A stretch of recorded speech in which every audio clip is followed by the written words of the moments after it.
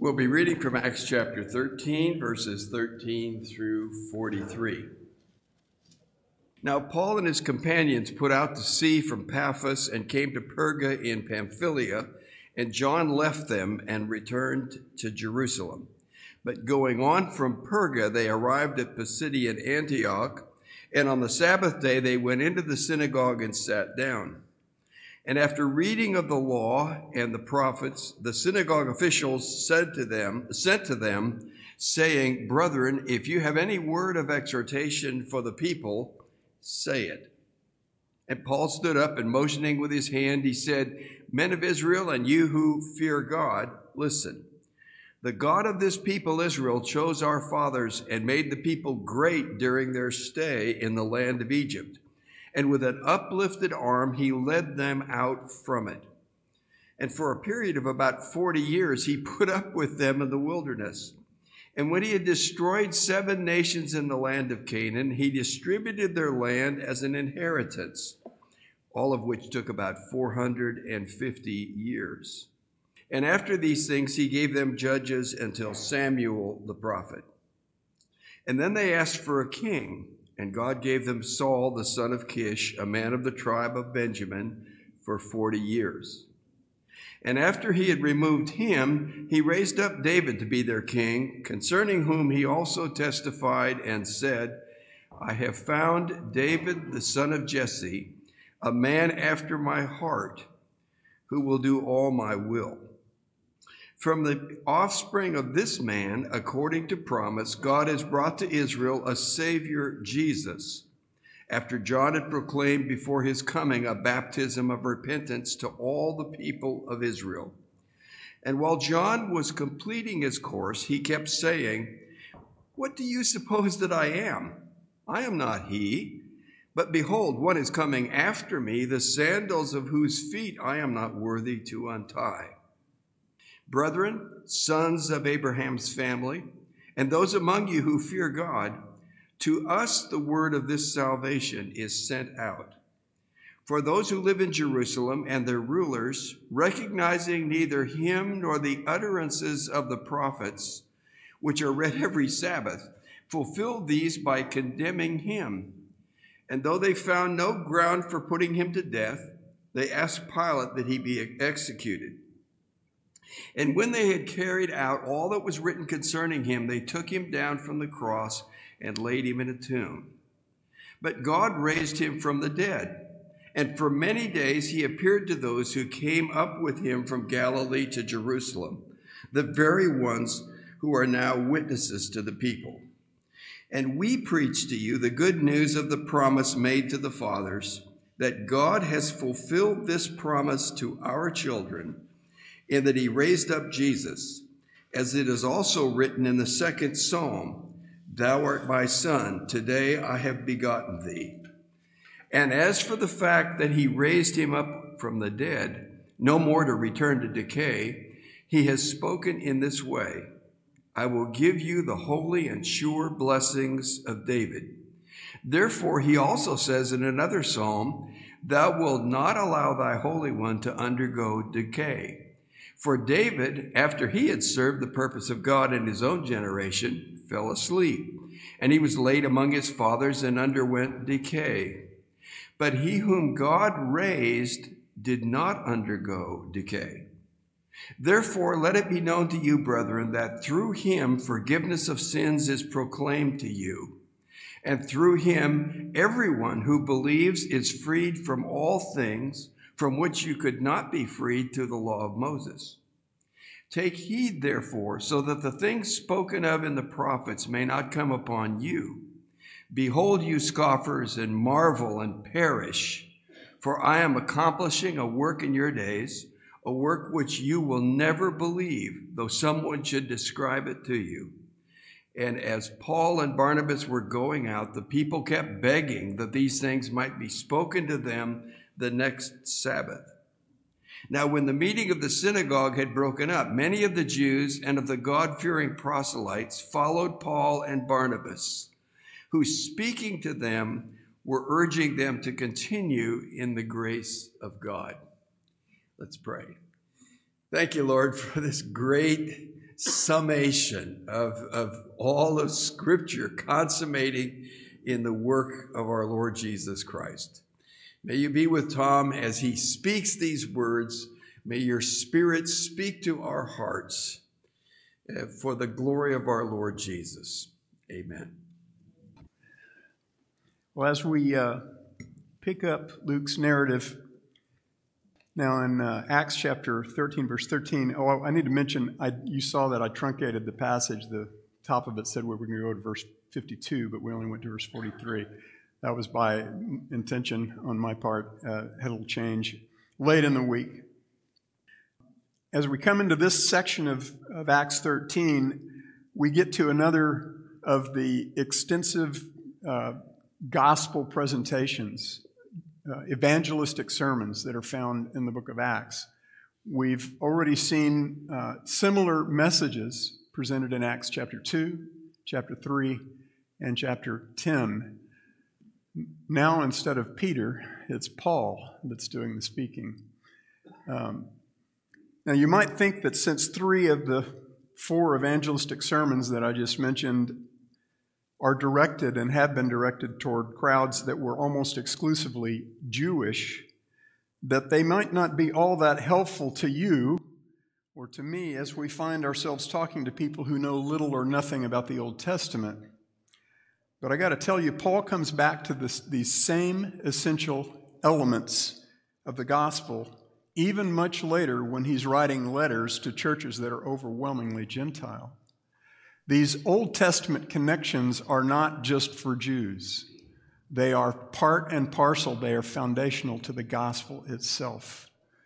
And we've had a lot to say about that already, and there will be more because this just keeps coming up. Our passage this morning is exceedingly valuable for the church in every age to equip us to proclaim Christ to all kinds of people. And for anyone here today who isn't clear on what the gospel of Jesus Christ is all about, this passage proclaims what you must know and believe in order to be saved forever. I'm going to look at a map for a second. There we go. We've seen the first part of Paul's first missionary journey started in Antioch. They started here in Antioch. I'll just move the cursor so you can see it. And then they sailed initially from Antioch down here to the island of Cyprus. And they landed on the eastern end of Cyprus, and they traveled all the way across, preaching at all the synagogues, and they met with the consul, the proconsul, the governor of the island at Paphos, which was the most important port city on Cyprus. And they had a very interesting interaction with a magician named Bar-Jesus, as we saw last time. Now they've sailed north, and they've come to the southern coast of Asia Minor, to a little town called Perga, and that's where we're going to pick up. When they get to Perga, John Mark, who was one of the co-workers that had accompanied them, leaves them. It says he left them and returned to Jerusalem. This is Barnabas' cousin, John Mark. Now, the reason for John Mark's exit from this missionary journey is never explained here or elsewhere. But in Acts 15, we find that John Mark's departure at this point left the Apostle Paul with a very negative impression of John Mark's trustworthiness as a co-worker. But thankfully for all of us, our God is a God of redemption and restoration and renewal. John Mark would later be restored to fellowship with Paul, and he would be restored to great and enduring usefulness on Christ's behalf. This is the man who wrote the second gospel in the New Testament, the Gospel of Mark. Now from Perga, Paul and Barnabas and his co-workers, and by the way, now you see that every time the two of them are mentioned together, it's Paul and Barnabas instead of Barnabas and Paul in this chapter. Paul and Barnabas and their co-workers went north to Antioch of Syria. Now you'll notice there's an Antioch over here and there's an Antioch over here. Their home base of Antioch is Antioch of Syria. This one that they've just come to is Antioch of Pisidia. That's the name of the region. This is Antioch of Pisidia. Here in chapter 13, this is the first time we get to see Paul's proclamation of the gospel of Jesus Christ in any detail. And this is the gospel that Paul got directly from the resurrected Jesus. Chapter 9 told us that right after being saved, Paul was, quote, confounding the Jews who lived at Damascus by proving that this Jesus is the Christ. This Jesus is the Christ. Now, we find very similar summary statements about Paul's gospel in other places in Acts, like at the beginning of chapter 17. The clear focus of Paul's gospel presentation over and over is that Jesus of Nazareth, whom the Jews crucified by the hands of godless Romans, is the long-promised Christ of whom all of the prophets spoke. Ever since Moses, Jesus is that long-promised Messiah, that Christ. Now, the words Christ and Messiah are exactly equal. Messiah is the Hebrew version of the word. Christ is the New Testament or Greek version of the word. In both cases, it means anointed one. Now, we get to see that declaration, Jesus is the Christ, amplified and explained. As we talked about when we looked at Peter's evangelistic sermons in Acts 2 and 3, that declaration, Jesus is the Christ, is all about going back to the Old Testament witness of the Father to the Son through the prophets. It means that the phrase, he is the Christ, means that he is the promised descendant of King David. That all started in 2 Samuel chapter 7 when God made a covenant with David that he would have a descendant who would rule on his throne in Jerusalem, not just over Israel, but over all of the nations of the earth, and that his dominion, his reign would be just and righteous, and it would last forever. It would last forever. There are passages like Psalm 2 and Isaiah 9 that even Orthodox Jews today believe are talking about that promise from 2 Samuel 9, that promise to King David. There are Jews today still looking for the Messiah, the Christ, who's supposed to come as a descendant of David. The Jews understood very well that according to their own prophets, this Christ would be the one who would come and fulfilled these promises that the prophets talked about all the time, and that he would rule in Jerusalem as his seat of power. He would reign forever. So when Peter and Paul declared that Jesus is the Christ, the Jews knew what they meant. But only some of them accepted all that was meant by that declaration. Jesus is the Christ, and we're going to see that a whole lot in this passage. All of this talk about the long-promised Messiah or Christ might sound like a broken record now that we've been through the sermons and Peter's sermons in Acts 2 and Acts 3 and Acts 10. This keeps coming up over and over. But God uses repetition as theological glue.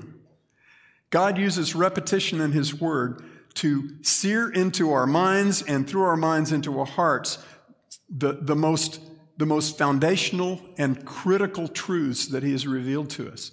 And so you can expect to see those truths many, many times in Scripture, and that's the case here. We who belong to Christ are fine with that repetition, right? We love to hear the gospel. No one who belongs to Christ can ever hear these magnificent truths too many times. The first pastor at the first Bible church that I went to after I got saved said, the gospel is both the milk and the meat of the word. And I've always believed that to be true. The gospel is always balm to our souls and joy to our hearts every time we hear it. And we're going to hear it today. I love it every time I get a chance to look at a passage that just puts the gospel right out on the table. And that's what we're doing today. One of the things I find most illuminating and important about Paul's gospel proclamation here in chapter 13 is how beautifully it matches up with Peter's proclamation of the gospel in Acts 2 and Acts 3 and in Acts 10. That is explicitly not because Paul learned his gospel from Peter. We know that's not the case because in Galatians chapter 1, Paul makes it exceedingly clear that he didn't get his gospel from any man. He got his gospel, any mortal man, he got his gospel from the resurrected Jesus. And yet we find that Paul's gospel is Peter's gospel. That's cool. Verse 14 of the present chapter tells us that on the first Sabbath, after Paul and his co-workers reached the city of Pisidian Antioch, they went into the synagogue and they sat down. The next verse says, and after the reading of the law and the prophets, the synagogue officials sent to them, saying, "Brethren, if you have any word of exhortation for the people, say it." They invited Paul and Barnabas to stand up and have something to say. Now, I want to point out this was the standard mode of operation for every synagogue of that era, every week of the year, on every Sabbath day. First, a scheduled reading from the law, which is the first 5 books of the Old Testament as we know it, followed by a reading from the prophetic and poetic books of the Bible. And then after the readings, the scheduled readings, there was time for comments and discussion among the men regarding what had just been read from God's Word. Does that sound familiar? And by the way, those comments were not limited to just one appointed rabbi or a designated group of men.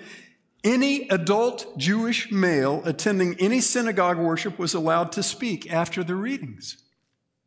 And visiting men were typically invited to speak as a means of welcoming and honoring them as fellow Jews who had come into this other Jewish community. It certainly should not go unsaid here that Paul's instruction to the church in 1 Corinthians 14 about how to do corporate worship prescribes an open worship format that sounds very much like this pattern of worship that was observed in the Jewish synagogues in New Testament times. To Jews of Paul's day, what we do here on Sunday mornings would look very, very familiar, except for the Lord's table, right? Just as with Peter's evangelistic sermon on the day of Pentecost, Paul addresses his message here to the men of Israel, the Jews, and to those who fear God. Now, the phrase "those who fear God" is referring to Gentile converts to Judaism, Gentiles who are worshiping Yahweh, the God of Abraham, Isaac, and Jacob. Now, I want to look in some detail at the parts to Paul's gospel proclamation that we find in this passage. And basically that spans from verse 16 through about verse 40, verse 39. This is the longest evangelistic sermon of Paul in the New Testament. So it gives us a very valuable, in-depth look at what he preached when he went from city to city and from synagogue to synagogue. He always went to the synagogue before he went out into the public and preached to in these mostly Gentile cities. He always went to the Jews first. All right, let's start at the top. In verses 16 to 23, we see Paul declare that the promised son of David is the promised Savior. And we'll see as this develops. He means the promised Savior of sinners. And that's a problem from the Jewish perspective. The first thing that Paul does in verses 16 to 21 is he begins with an amazingly concise review of 450 years of Israel's history. From their bondage in Egypt, to their exodus from Egypt, to their 40 years of wilderness wanderings, and to their conquest of the land that was promised to Abraham, Isaac, and Jacob. Then, after just doing a whiplash run through all of that history, he mentions in one verse that when the Israelites demanded a king, God gave them Saul as their first earthly king. That's all he says about Saul. Then Paul slows the timeline down very, very sharply. And when that happens, when he now starts to talk about in much finer detail and moving much slower through history, that's when we need to really be paying attention.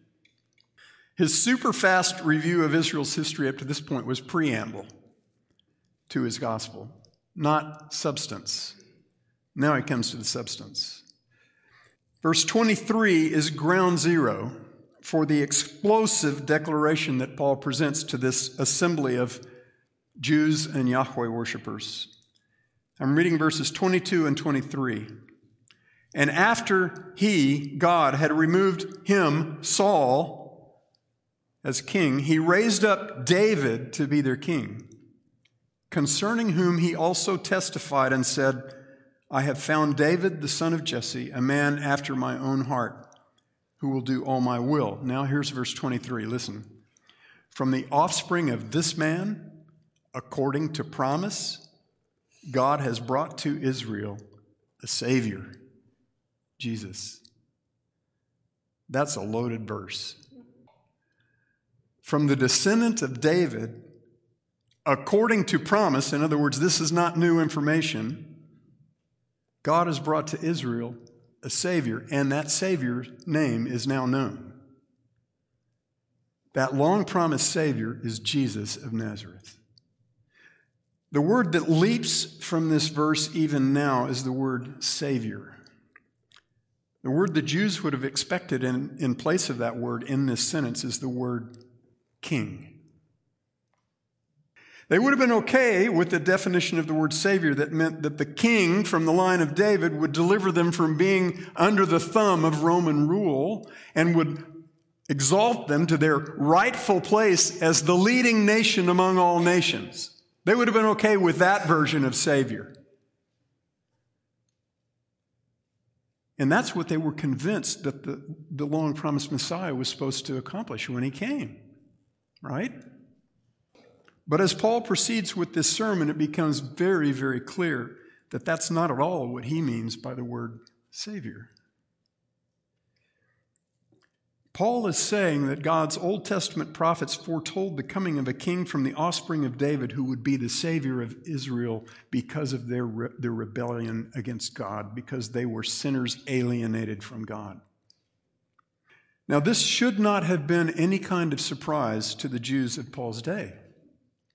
It was not new information by any stretch. Israel desperately needed to be saved from the well-deserved judgment of God because of their continual rebellion against him. And guys, that had not been just a recurring theme in the Old Testament. It had been a constant theme in the Old Testament. It is stunning how much of the narrative in the Old Testament is indictment against Israel and Judah. Over and over and over. God's not patting these guys on the back. He is indicting them for their constant obstinance, stubbornness of heart, rebellion against him, their refusal to listen to his prophets. In effect, he says, I get my prophets up real early in the morning and I send them out to talk to you and you pay them no attention. He says these things over and over. And many, many passages written by those same prophets declared that their salvation from God's fierce judgment that they deserved, their restoration and reconciliation to God, and the renewal of their hearts would come through the same long-promised Messiah King from the line of David, who would deliver them from their enemies and from tyrannical earthly rulers. Passages like Isaiah 25, Jeremiah 31, that was read in the worship this morning, Jeremiah 32, Jeremiah 33, Ezekiel 36, Ezekiel 37, Isaiah 49, Isaiah 53. I could go on and on. God has been talking to mankind about sin and righteousness and judgment and redemption ever since he started talking to men. All right. The first part of Paul's gospel is that the promised son of David is the promised Savior. The second is that John the Baptist pointed to Jesus. In verses 24 to 25, Paul moves from the Old Testament witness to the first New Testament witness, which began with the witness of John the Baptist. Paul ties John's baptism of repentance that was preached to all the people of Israel to this long-promised Savior. John's call for repentance was never about men and women simply ceasing to do sinful things. It was a call to sinners to stop in their tracks, to humble themselves before God, acknowledging that they are rebels against God, in need of a Savior, and to look expectantly and wait for the coming of the Savior that the prophets had been talking about for many, many generations. John was the guy who got to announce the coming of this Messiah that the prophets had been talking about so long. Acts 19, verse 4, bears out this understanding of John's baptism of repentance very well. It says, Paul said, Acts 19:4, Paul said, John baptized with the baptism of repentance, telling the people to believe in him who was coming after him, that is, in Jesus. The third part of Paul's gospel is that the Jews' rejection and crucifixion of Jesus fulfilled what the prophets had foretold.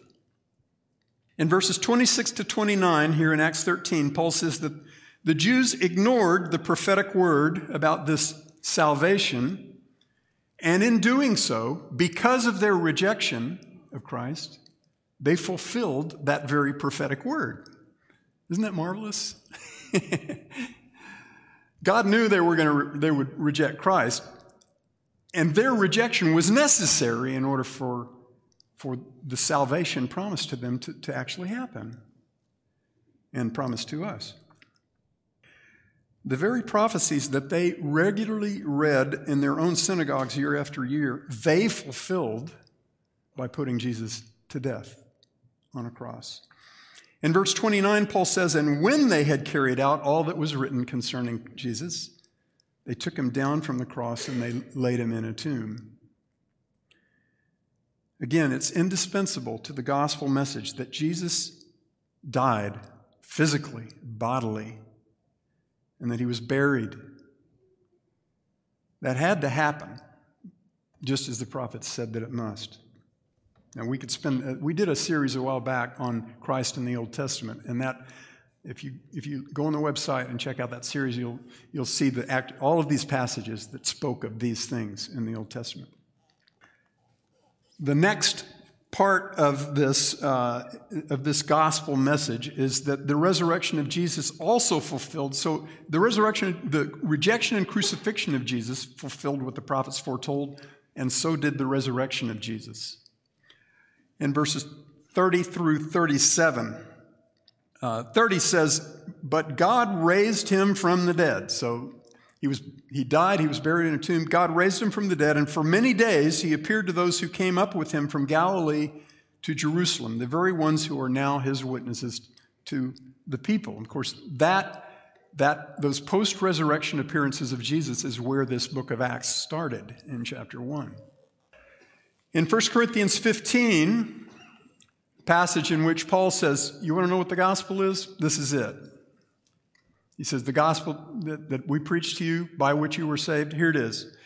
In that passage, Paul declares that the resurrection is the acid test of our faith. If Jesus was not raised from the dead, the gospel that we preach is false, and we have become advocates of falsehood, trusting in a Savior who isn't real. Paul minces no words. He's ready to put Christianity on the chopping block and to identify the very thing that would undo it. But then he says, but now Christ has been raised from the dead. He knew that happened because he met the resurrected Jesus. We know, beloved, that the gospel we proclaim is perfectly true precisely because, as Paul says here in Acts 13:30, God raised him from the dead. And the resurrected Jesus appeared Paul says, to the very ones who are now his witnesses to the people. They could ask these people who were talking about having seen the resurrected Christ. They could try to pick apart their witness. They were around. I've said this before. I don't have much time, but I want to mention it again. Think about this. When Jesus was crucified and raised, it was the time of the Passover and the Feast of Unleavened Bread. There were Jews from all over the Roman Empire and Jerusalem. And now they've all gone back home. And so when you go to Pisidian Antioch, there are Jews there that were there. They were there in Jerusalem when these things happened. All right. Those who had seen Jesus during the 40 days of his post-resurrection appearances didn't merely think that the gospel they preached on his behalf was the truth. They knew with rock-solid certainty that it was true because they had seen him. Many people die for things they believe. Only idiots die for what they know is false. Many people went to their deaths proclaiming that they had seen the resurrected Christ, or their mother or their father or their brother had seen the resurrected Christ, and they would not relent. And that's why people who had nothing to gain in this life persisted in their witness to Christ until it shook the Roman Empire and spread like wildfire throughout all of civilized mankind.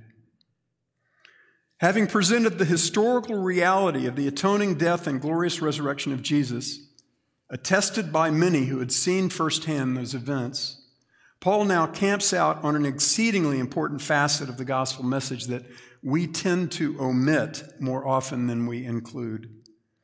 He's already made this point, but now in verses 32 to 37, he lingers on it. He expands on it as he looks back at the prophetic witness to drive it home. What is that point? It is that just as the atoning death of Jesus had been promised through the prophets, so had the resurrection of Jesus. The Old Testament passage on which Paul lingers here is the same one that Peter lingered on in Acts chapter 2. That passage is from Psalm 16. Now, he briefly moves through two other prophetic declarations. He cites Psalm 2, verse 7, in which God the Father proclaimed of his anointed conquering king, "You are my son, today I have begotten you." Now, I've always understood that to be coronation language, the words of the king as he hands over his throne to his beloved son. It's not the language of the birthday, it's the language of the coronation day. And so it is. That's an accurate understanding. But the life of Jesus didn't look very kingly until the day his Father raised him from the dead. Paul presents this patriarchal declaration of God the Father to God the Son as prophetic promise of Christ's resurrection that has now become historical reality.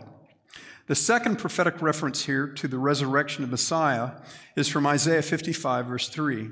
Paul says, "As for the fact that he raised him up from the dead no more to decay, he has spoken in this way, I will give you the holy and sure blessings of David."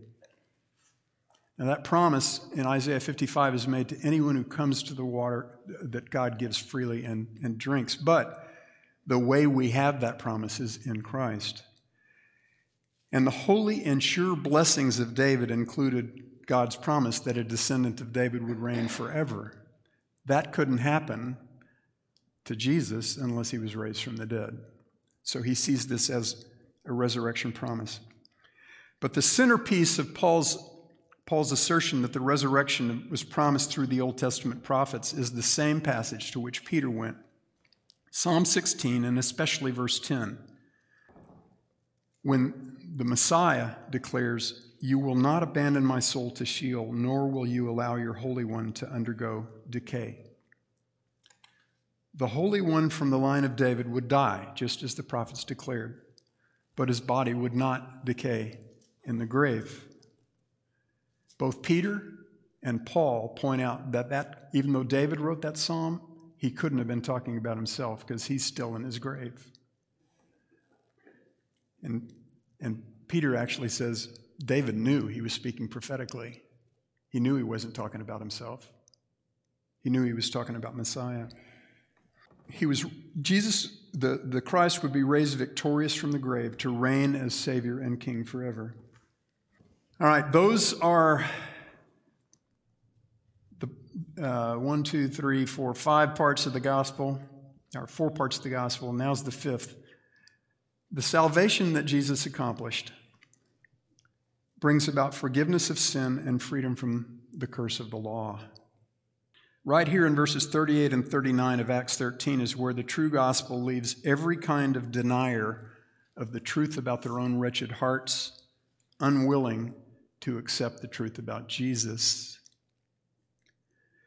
The Jews that Paul was addressing believed that they were, or could at least be, keepers of the law of Moses at a level that would guarantee their acceptability to God. They believed that if they worked hard enough at observing all of the laws and ordinances in the Old Testament, in the Torah, that God commanded them, then God must surely let them into his kingdom. But the inescapable truth is that they were slaves of sin just like the Gentiles, alienated from God and completely unable to do anything about it. See, the law was not given so that sinners would become good enough for God. The law was given so that sinners would know they aren't good enough for God.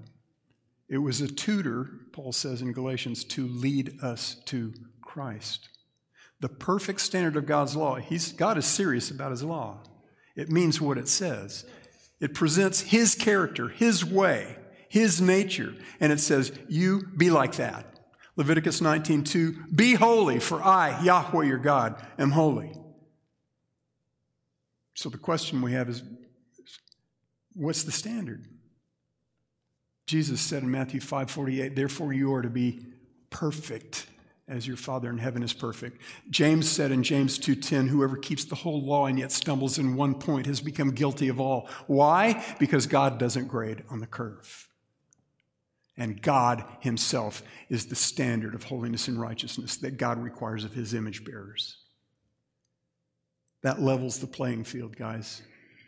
We are all lost and dead in our sin, forever alienated from God unless God solves the problem. And that's what Jesus did.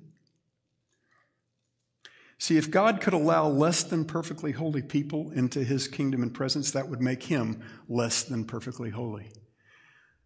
The multitude of man-contrived religions that say that we can make ourselves good enough for a holy God, they're just lies.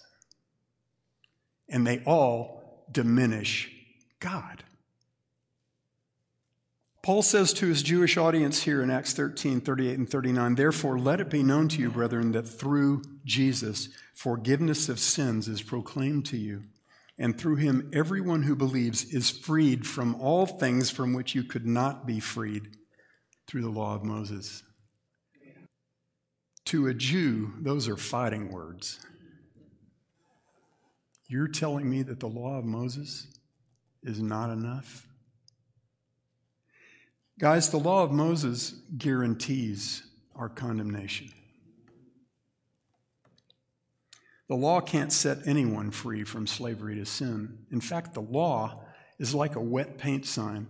You can walk by that wall 1,000 times, but as soon as someone puts that sign on the wall, what do? That's what the law does to our sin. It shows us the standard, and we just can't stand not violating it. The purpose of the law was to be a tutor to bring sinners to Jesus. In verses 40 and 41, now those are the parts to Paul's gospel, and it's a magnificent set of propositions that you and I need to know. We need to know this stuff.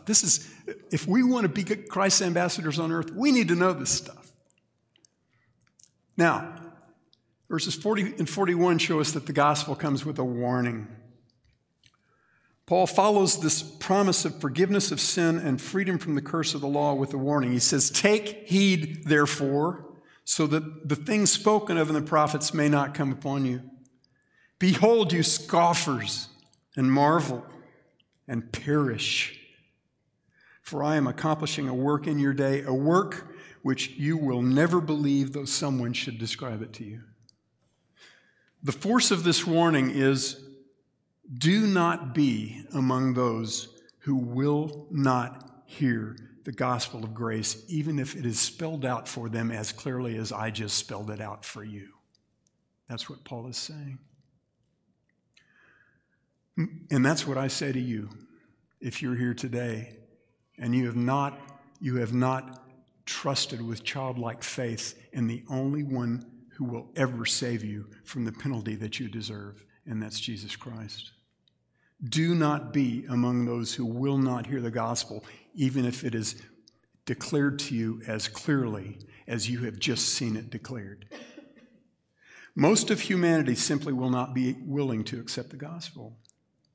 Most will mock and scoff when they hear the gospel. Paul's warning is just as ours must be. Do not be the one who won't hear the truth. The truth about your own sin and God's perfect holiness. The truth about your desperate need for the forgiveness and salvation that is found only in Jesus.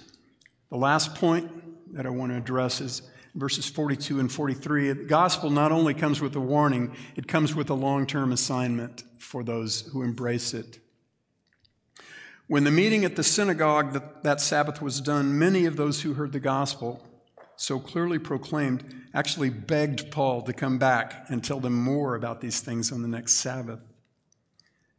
I believe many were saved that day, as we'd seen with the evangelistic presentations of Peter.